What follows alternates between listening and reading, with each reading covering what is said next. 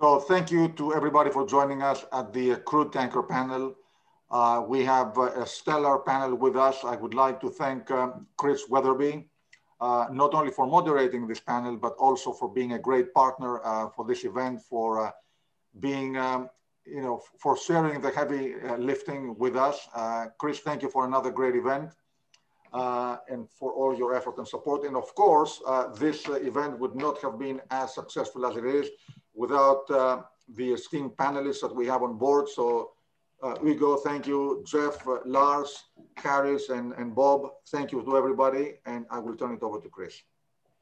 Yeah, thank you, Nicholas. I appreciate that. And thanks for the opportunity to let us partner with you for this great event. We've done it for the last several years, and it's been a great success, and we continue to enjoy the partnership. And yeah, I'm really pleased this morning to be hosting the tanker panel. This is always one that I have enjoyed over the last several years, a sector that's near and dear to my heart. So Nicholas did sort of the brief introductions, and I don't want to spend too much time on that. You guys generally know the players.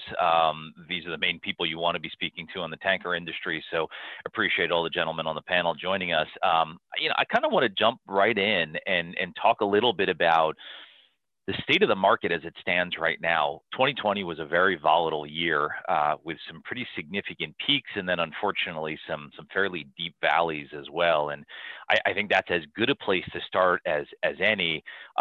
Maybe I'm going to kick this first one to Hugo. So, we saw this staggering volatility in 2020, not only in realized rates, but also expectations around the market. If we kind of flash back to the end of 19 coming into 2020, which I know feels like years ago, as opposed to just about a little more than a year ago, it was a much different landscape. We saw rates hit 300,000 at one point, and obviously rates are quite low as they stand right now. How are you as a tanker owner adjusting your approach to the market currently? Are you doing things differently here in 2021 than you've done in the past, given the volatility we've seen? In the big picture, not really. We are in this industry because we like the volatility, we embrace the volatility, and we are exposed to spot market because we like that volatility. So you have different type of owners, and some owners prefer to have fixed contract, and we believe that overall the rewards are less attractive than when you are on the spot market. And if we take that decision, obviously, we have to be prepared for that volatility. What does that mean? Well, it simply means that you have to have a strong balance sheet, you have to have a decent liquidity position, because admittedly today, we're not making even break even on our ships. So we've had absolutely fantastic earnings last year. We took part of that in reserve. We distribute quite a lot of the rest to our shareholders via dividends and share buyback. But obviously all of that still means that we continue to have a strong balance sheet. And then the second thing that I wanted to highlight, it is true that we are in dire territories, but let's not forget that we've all been around for a certain amount of time in this market. And we like also the volatility or the cyclicality, because that enables us to grow our platform at the low point in the cycle. So if we didn't have that cyclicality, you wouldn't have the opportunities to grow the platform. And that I think is a very important aspect, as much for the ship owners as it is for the investors, because if they want to make a good return, they better come in and join in at the bottom of the cycle and not wait for the rates to go skyrocket, like you mentioned, 300,000. At that time, the share price is probably at a very high level and not so attractive anymore. Okay, that's good perspective. Lars, I want to kick it over to you to kind of ask basically the same question. Obviously, lots of volatility at Frontline. Are you guys doing anything differently? How are you approaching the market in 2021? Well, kind of we as Hugo said, we're used to kind of working in both high and low markets. We don't have it for taking a lot of time charter coverage. So basically we have to adapt to the current market we're in. And in tankers, you have like a long game and a short game, and you have various ways of positioning your fleet in order to try and mitigate the conditions. So that's basically what we're focusing on. And one of those kind of things you can mitigate is your ballast speed, right? And you can also choose kind of where you position your fleet and so forth. And I think, for a current snapshot of the market right now, we're in a situation where I think you have what I like to call crowding out, where vessels are kind of seeking around the globe, trying to figure out where the best margin lies. And then finally, when you have an incident like what happened to Texas in the US Gulf now, you get the situation where the markets all of a sudden are very tight, both for Suezmaxes and Aframaxes. So we are kind of in a more normalized market coming, we're going to know tomorrow actually how OPEC plan Q2. And if we see significant increase of oil in this market, you'll have a fleet that's scattered around the globe trying to search for these margins. So kind of the key milk runs will get under pressure pretty quickly. Got it. That makes sense. Yes, we're all looking forward to that. Bob, maybe I'm going to ask you a slightly different question. So thinking a little bit longer term, do you think there are any lasting impacts or lessons learned from the volatility that we've seen in the last year? We've seen this in years past, so I don't know that the answer is that there's anything specifically that you want to do differently. But as you think about sort of the potential opportunities that can be created from this, whether it be opportunities to build the fleet or otherwise, how are you guys thinking about lessons learned from last year? Yeah, did we ever learn any lessons? First of all, let me just backtrack. You said $300,000 a day, and we're in worse shape now. It seems like in any of these spikes, there are one or two ships that are fixed at $300,000 a day, and everyone thinks, wow, you're all making $300,000 a day. And ultimately, that fixture fails. So the perception is we're all making that kind of money. But unfortunately, when the market's at $10,000 a day, we're all making $10,000 a day. So on the downside, we seem to absorb a lot of it. But do we learn any lessons? I don't know how many conferences I've been to where someone starts off by reading a quote about the market and the future, and then they reveal that quote's from 100 years ago. And the nature of the business drives the cyclicality, I think, not necessarily how we behave. And I think the biggest change in the driver of cyclicality is going to be the leverage. There's not as much leverage available. There's not as much capital available. Institutionally, there's less interest in the industry. So my view is, as the leverage comes down, the volatility should come down if economics follow, normal economic behavior. But as far as our lessons, we're all chasing that volatility. The people on the screen here are in this business for a reason. They're in this business because they like the volatility and they think they can optimize it and take advantage of it. So, the extreme nature of it does hurt sometimes, but that's why we're all here. And I don't think it'll change the business. Okay, that's helpful. Jeff, I'm going to sort of take off of Bob's cue. You talked about the finance side. You're the CFO of the panel here, so maybe I'll kick it over to you, Jeff, and give a sense of when you think about sort of managing balance sheet risk and deploying capital. How are you thinking about it in 2021? Well, I'll back up a little bit to the cycle question that the others addressed. And segue that in. I look back just a little over a year ago, beginning of 2020, before we really knew because we couldn't know what COVID was going to do. We were looking at a pretty good market. We were looking at an upcycle for probably a couple of years, at least, maybe more, 3 years, which would then inevitably been followed by a down cycle. And, so we were looking at harvesting cash for a while. And instead we got a short, brutal, volatile COVID cycle. Right. But this is, as the others were saying, just part of the business. Volatility, has come to shipping in so many different ways. This was unique or new, but so we got a new upcycle. We took advantage of it, all of us on the panel, to build up liquidity, delever, return cash to shareholders, be prepared for, most importantly, and this goes to your question, be prepared for the down cycle that inevitably follows. So here we are, less levered, a lot of liquidity, ready for cash flow slight drains, and equally poised for the two opportunities that a down cycle gives us. There's the gift of the thing. We weren't expecting the opportunity of a down cycle in 2021. It was going to be 2 or 3 more years. So now we still have the opportunity that we didn't expect to potentially allocate capital to assets if they're looking attractive, and we have good balance sheets to do it. And for those of us who are still trading at a really steep enough discount to our NAV, we equally have the opportunity to create value per share by buying our shares. So with enough liquidity, you can pursue both, and that's our plan. Felt like I heard a little bit of sort of the old banker in there somewhere with that answer. That was a really good one. I appreciate it. A lot of opportunistic comments there. So that was a helpful answer. Thanks, Jeff.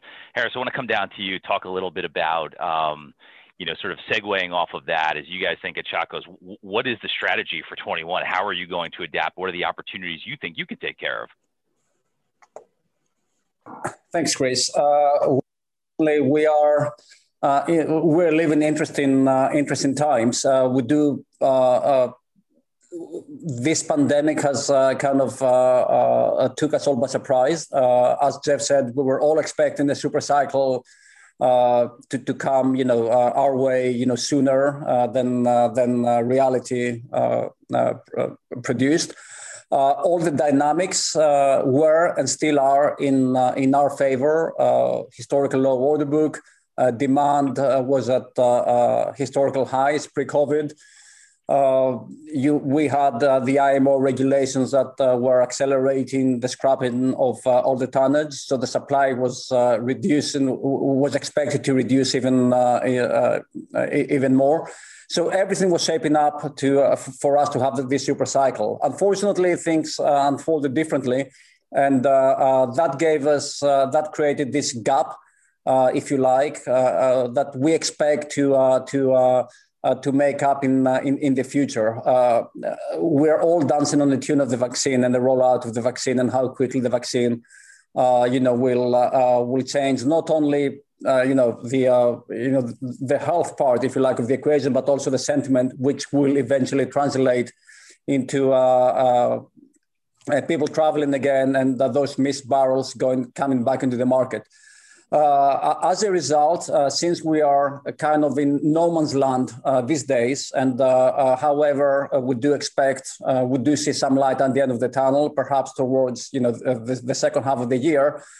We're trying to take advantage of this slow market by doing some or a lot of housekeeping work, if you like, by accelerating to the extent possible some of the dry dock and special service that we had scattered throughout 21. We're bringing some of them forward to the extent that we're allowed to into the first half in order to be ready to take advantage of an improving market as we expect to see towards the second half of the year.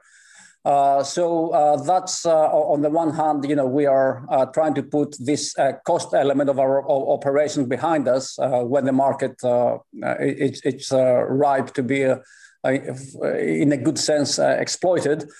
We're also refraining, contrary to our business model, from chartering more vessels into longer term contracts.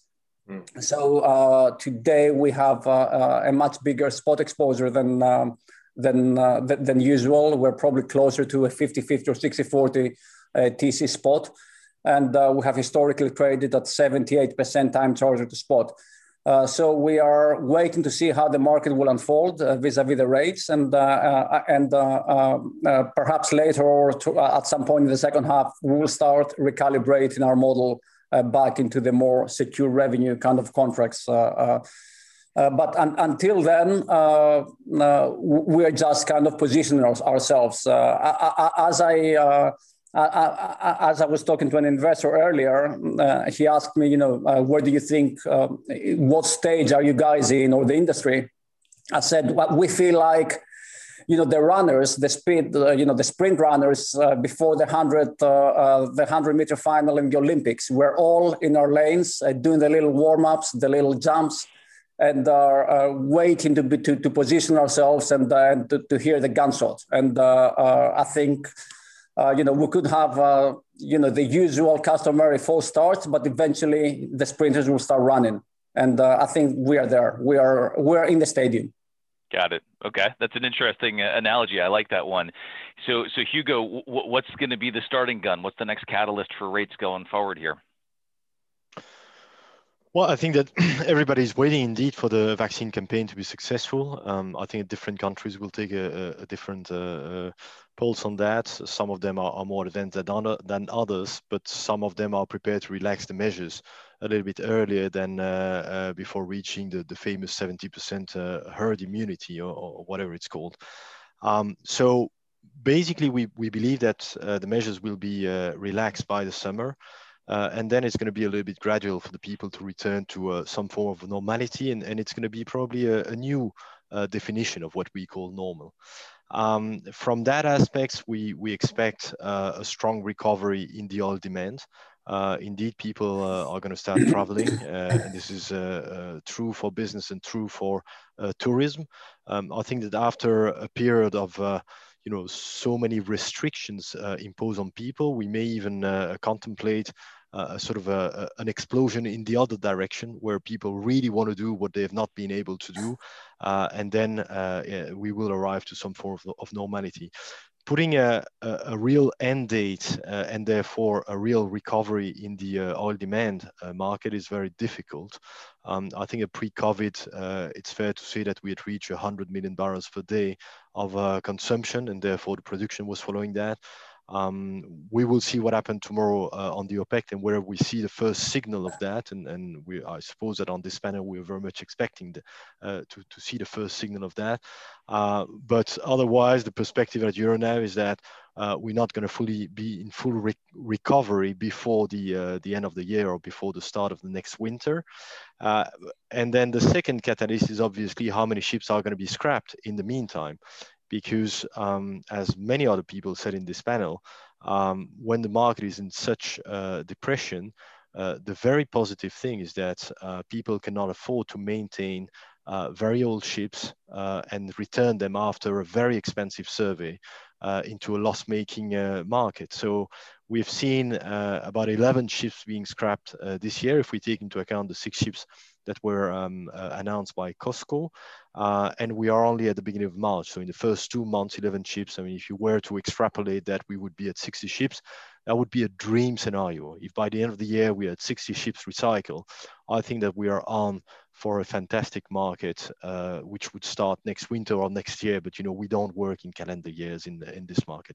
Those are the two very strong catalysts that I would see before seeing a full recovery. Yeah. Got it.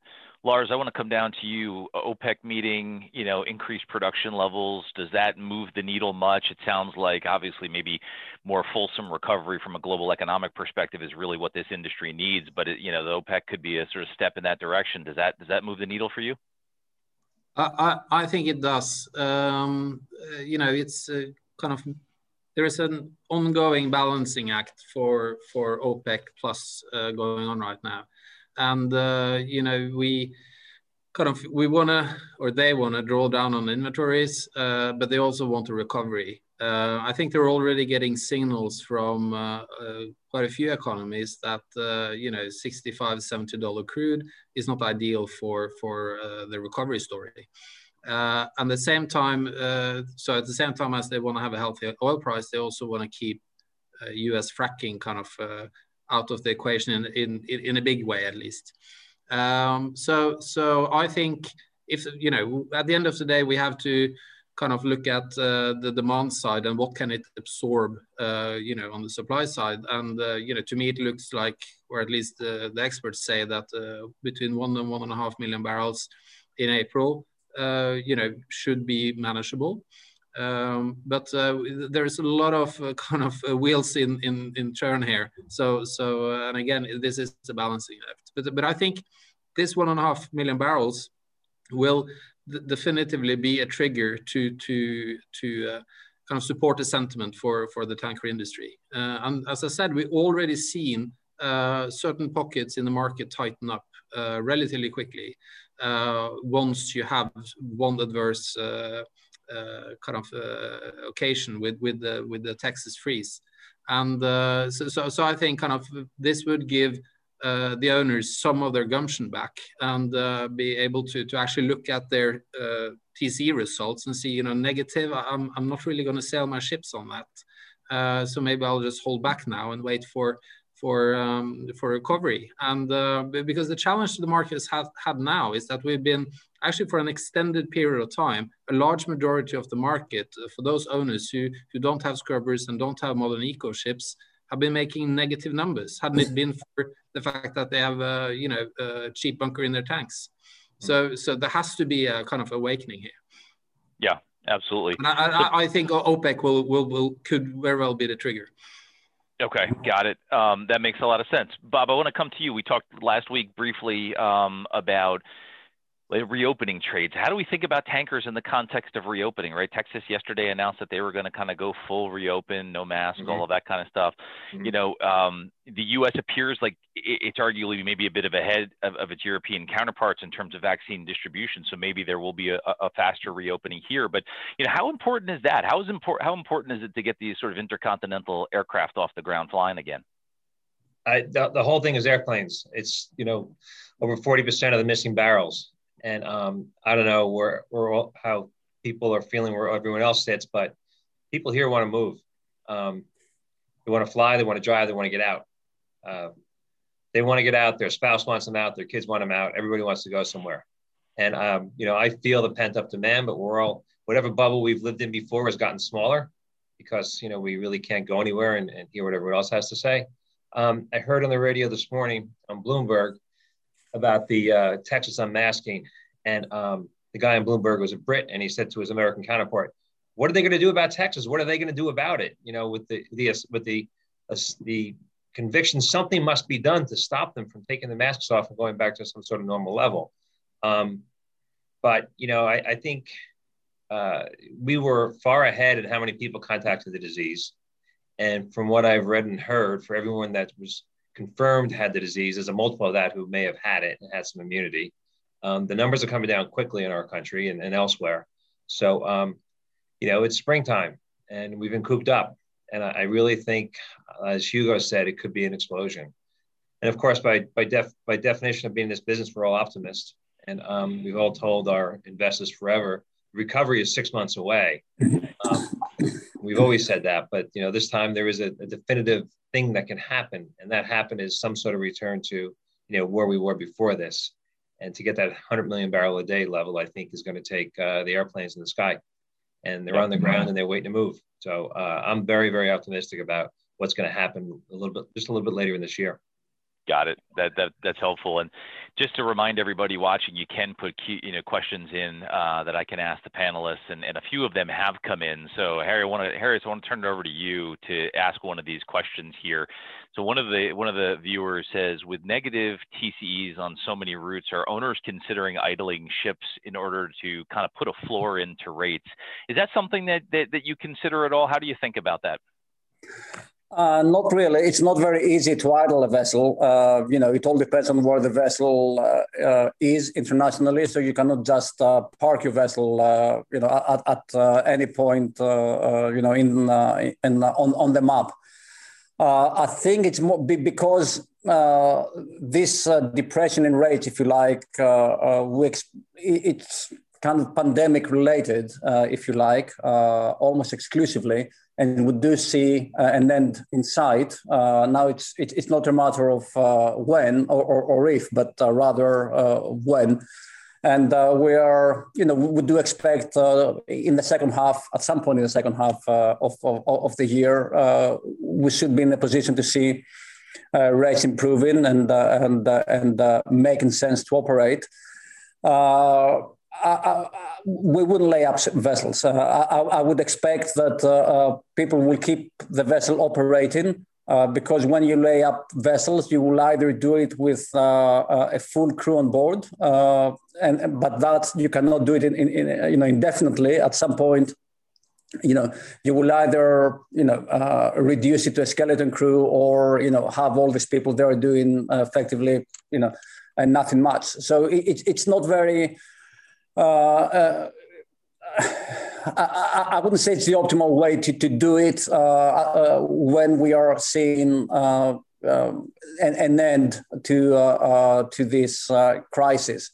You need to be on the radar screen. You need to be around. You need to be moving oil, even at the cost, at the loss for a small period of time.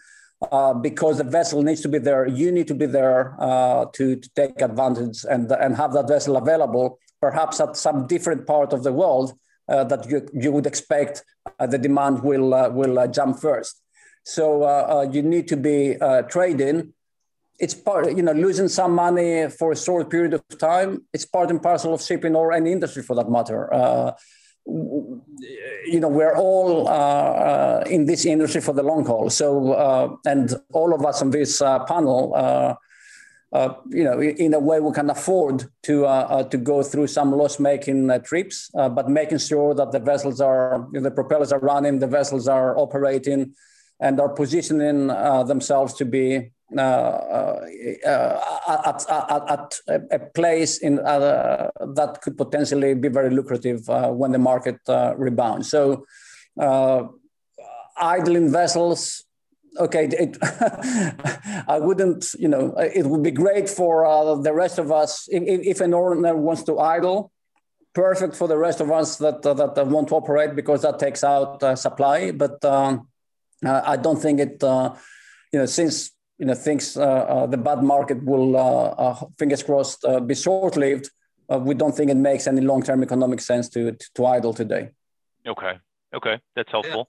If I can just add to Harry's comment there, because and he's absolutely right. You can't really idle a ship, or at least in modern times you don't really do it, because there's always somebody there to move their ship for at any rate, literally.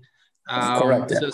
So we kind of gotten used to just sail through the storm rather than stopping and waiting for it to pass.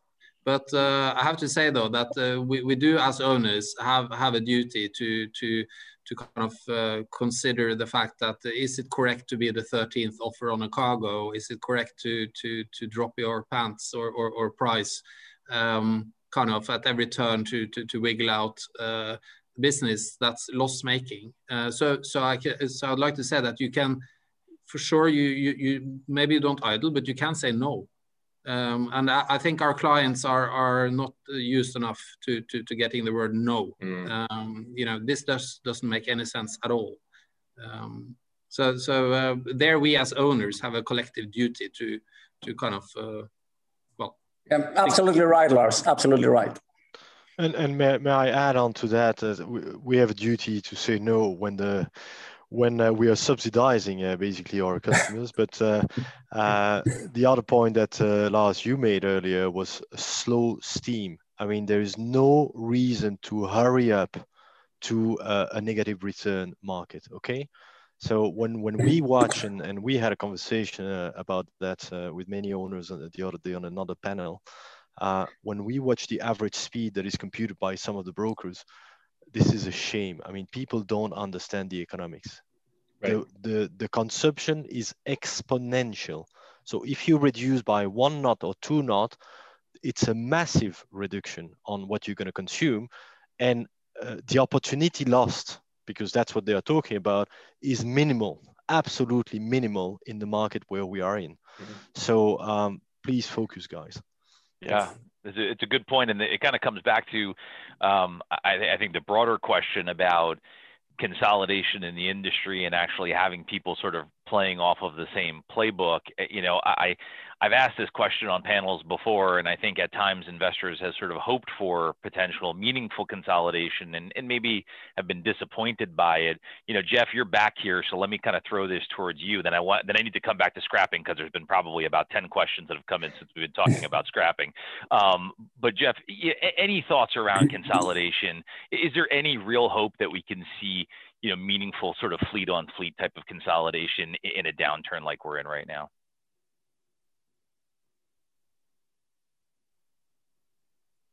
I'm not sure we have Jeff. He might be frozen there.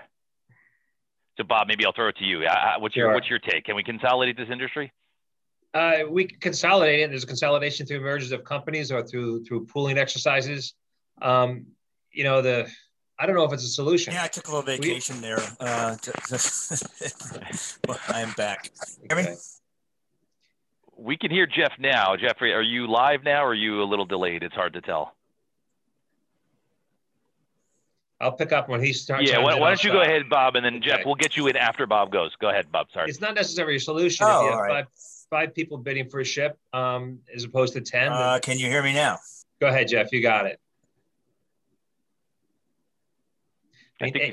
Avis and Hertz in the car rental business dominated the industry, and there were a few other follows along. And one of them still went out of business. My technology's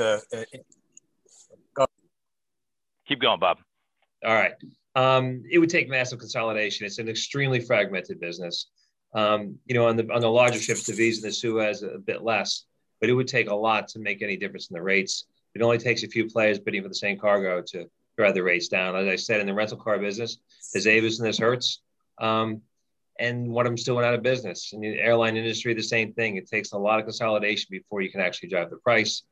In the airline industry, there are a lot of small consumers. There aren't a few big, customers who drive the rates of the airplanes down. So it's a partial solution, but competition will keep it down. Understood. Supply and demand. Yeah, that makes sense. Jeff, do we have you back live? This is where we like them, Chris. I don't know. Can you hear me? I can hear you. Yes. I can hear you. Yeah, I was just going to throw that same question your way about consolidation. If you have any thoughts on that. I think the way to look at it is not that it's consolidation that's required, but I think scale is required. And the reason that's been talked about a lot, but I think the reason that is particularly important as we enter this, where we are in this decade of where we'll be focused on regulations for carbon emissions or just desire for greenhouse gas emissions and other other trends that are going to be really important. It's going to be necessary to be a larger company to tackle the technological and regulatory challenges that we'll have to run our business and be a responsible stakeholder in the world. So I think it's not going to be so easy for the smaller shipholders to do that. So I don't think it's consolidation for the sake of consolidation, but if that's a path towards scale, then I think you might see some more of it. Got it. Could you hear me? I could, and that was a good answer. So thank you very much. I appreciate it. Hugo, I'm going to throw this over to you. There's a couple questions here, but do you think an alliance like you have on the container side is something that's at all possible? That's a question from the audience. Look, we were the founders of a pool together with Frontline and 4 other players in 2000. The pool is still in existence with many different participants in it. INSW, the old OSG was also a founder, and INSW is still in it. And I must say that it's particularly difficult to convince owners to join the pool. And I don't think that the Frontline of this world needs to join the pool because they're big enough. Jeff is absolutely right that you need to have a minimum scale. But I think that for some of the smaller owners, it's particularly interesting to join the pool.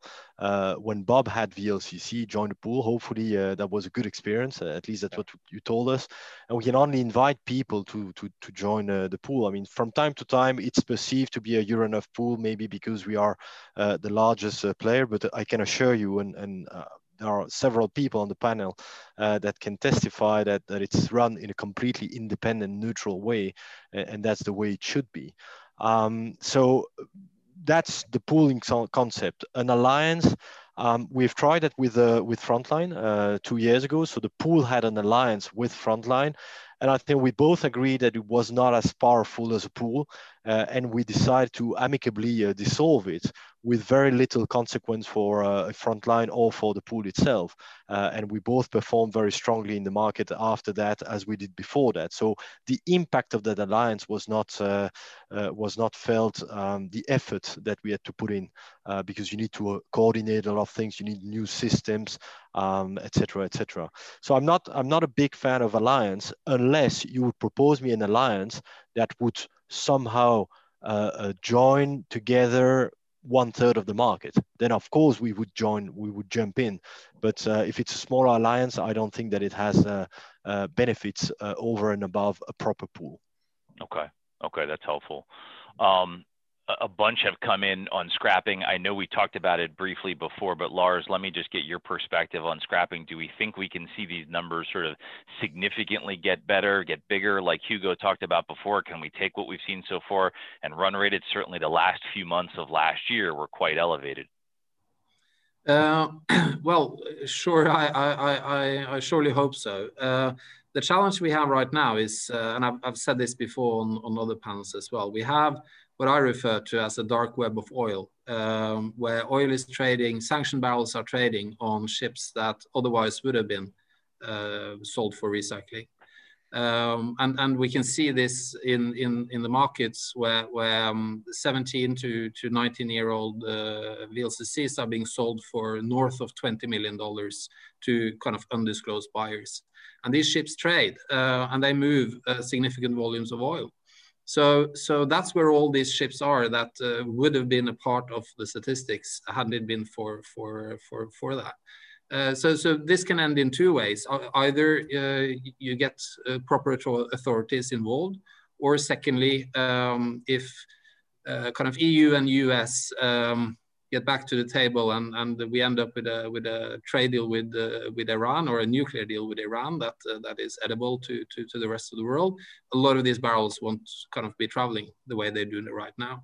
So I think that's the big challenge. But for the commercial oil market that all on this panel are involved in, that trade proper oil and on proper ships with proper papers and so forth, we, kind of these vessels have left kind of our market already.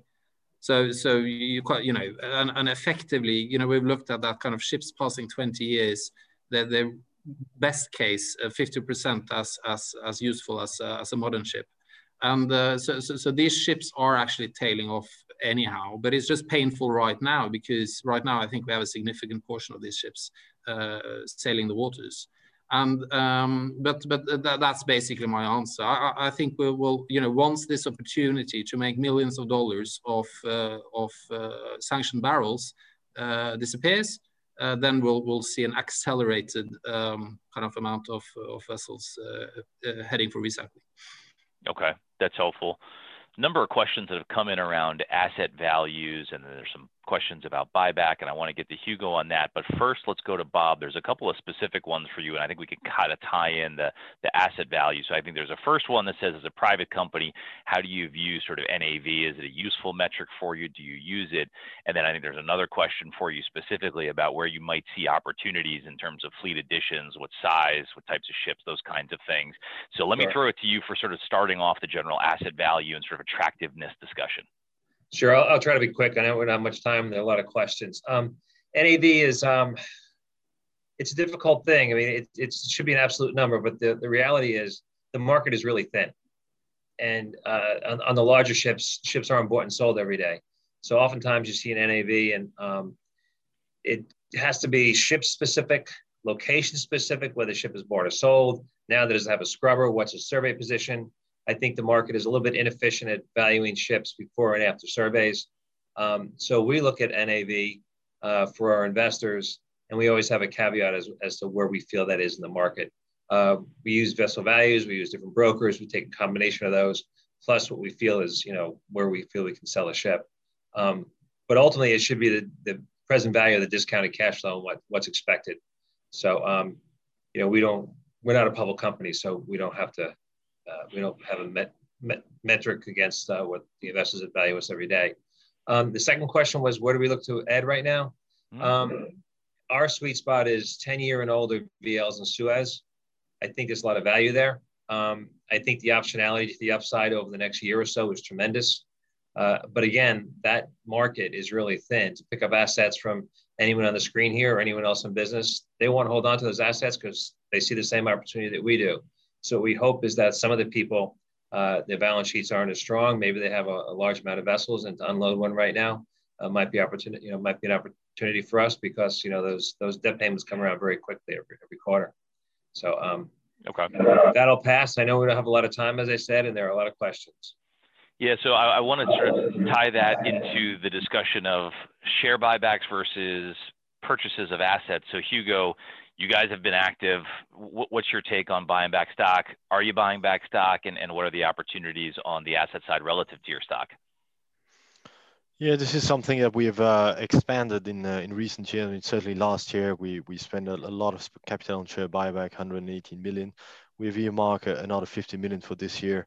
And that was at the time when we announced Q4, and truly the share price was 20% lower than it is today. So today we have sort of closed the gap on NAV, or we are very close to our NAV. And we are at a point where it may not be required to do share buyback. I think when we compare share buyback to asset purchase, if the share price is at or around NAV, we will always prefer to buy assets. And certainly when we are still in sort of low territories for values, As I said in my first intervention in this panel, the cyclicality of the market provides good opportunities at the bottom of the market, and we are at the bottom today. Values went up since the beginning of the year already. That's on the back of hopes that the market can recover quickly, but also steel price going up, new building price going up. So it's all those things together that you have to take into consideration when you want to take a decision on whether you do share buyback or whether you buy additional vessels. And as you know, we prefer to buy second-hand or resale of contract than adding to the world fleet, because that's always an additional ship that is coming into the fleet. So that's a little bit how we think about it. Many movable parts, and you cannot really set a policy on it. You really need to see all of those things together and then take a decision. Got it. Okay, that's helpful. I'm going to bounce around a little bit so we can get to all these questions. Jeff, I'm going to come your way. I think you're with us live here. So what's your decarbonization strategy? So I knew we were going to get an ESG type question. So what's your take on that? Well, look, it's something that the ESG has become important to, I'm sure, everyone on this panel. Seaways has been a focus for several years now. We put it into practice, in a couple of ways. One, on our ships, we've had what we call Get to Green process program for the seafarers to try to do the best they can to reduce emissions for efficiency and for just for the sake of lowering emissions. We tied our progress on the Poseidon Principles, which itself is tied to the Paris Climate Accord objectives, in our first in the first shipping loan that had a sustainability component. We did that a year ago. So we are working hard to be on track. And as we look forward, we look to what can be the more efficient types of ships that could either be part of the transition or part of the long-term solution. So I think it's run the ships that we have as efficiently as possible. Look for even little ways now, the Mewis ducts, slick paint, whatever you can do to eke out some more efficiency and less emissions, and then also plan for the future, the transitional future, and B, the longer term future for propulsion in different manners that'll reduce different methods that will reduce the emissions. So it's all of that, Christian. Yeah. Okay. No, helpful. Harry, really quick, coming to you in terms of the ESG angle, has it changed your ability or the way that you source capital? Jeff mentioned the Poseidon Principles. I want to get a sense if it's something that's impacting the way you're sourcing capital. Yeah, it looks like you're on mute, Harry. Sorry, I was on mute. Not really. I mean, we are still doing business as usual with our banks, with our plain vanilla lenders, and when we discuss, with alternative capital providers, it hasn't really come up. It's always a topic that we do discuss. Similarly to Jeff, we have established an internal committee, if you like, to examine and to see how all these potential issues can be addressed in terms of building new vessels and the most appropriate propulsion in order to meet all the the emission standards of now and possibly the future. But we're not jumping the gun. We are taking our time. We don't see this as something that needs to be kind of implemented today. So we are continuing as we have, but always cognizant of the fact that we are in a state of motion, and we would need to adapt when the time comes. But we have our the finger on the pulse, and we're monitoring the market. If needs be, we will consider the alternatives. But as a company, we have had an environmental committee on the board for many years, long before this ESG became fashionable, and we'll see what the future brings. But we are paying close attention to the new propulsion systems, the new regulations, and we will respond and adapt accordingly. Got it. Maybe the last one here, just to wrap up, Lars, I want to send it to you to ask about sort of in the context of ESG and just broadly thinking about placing new orders and thinking about where this industry can go for a while. It sort of struck me that it's very difficult to sort of make a bet on a potentially 25-year asset if you don't have certainty around lots of different dynamics. And I think ESG adds an increased level of uncertainty around emission standards and capital availability. How do you approach that? Do you think we might be going through a multi-year phase of frankly just very, very low ordering, so the order book could stay depressed for a period of time?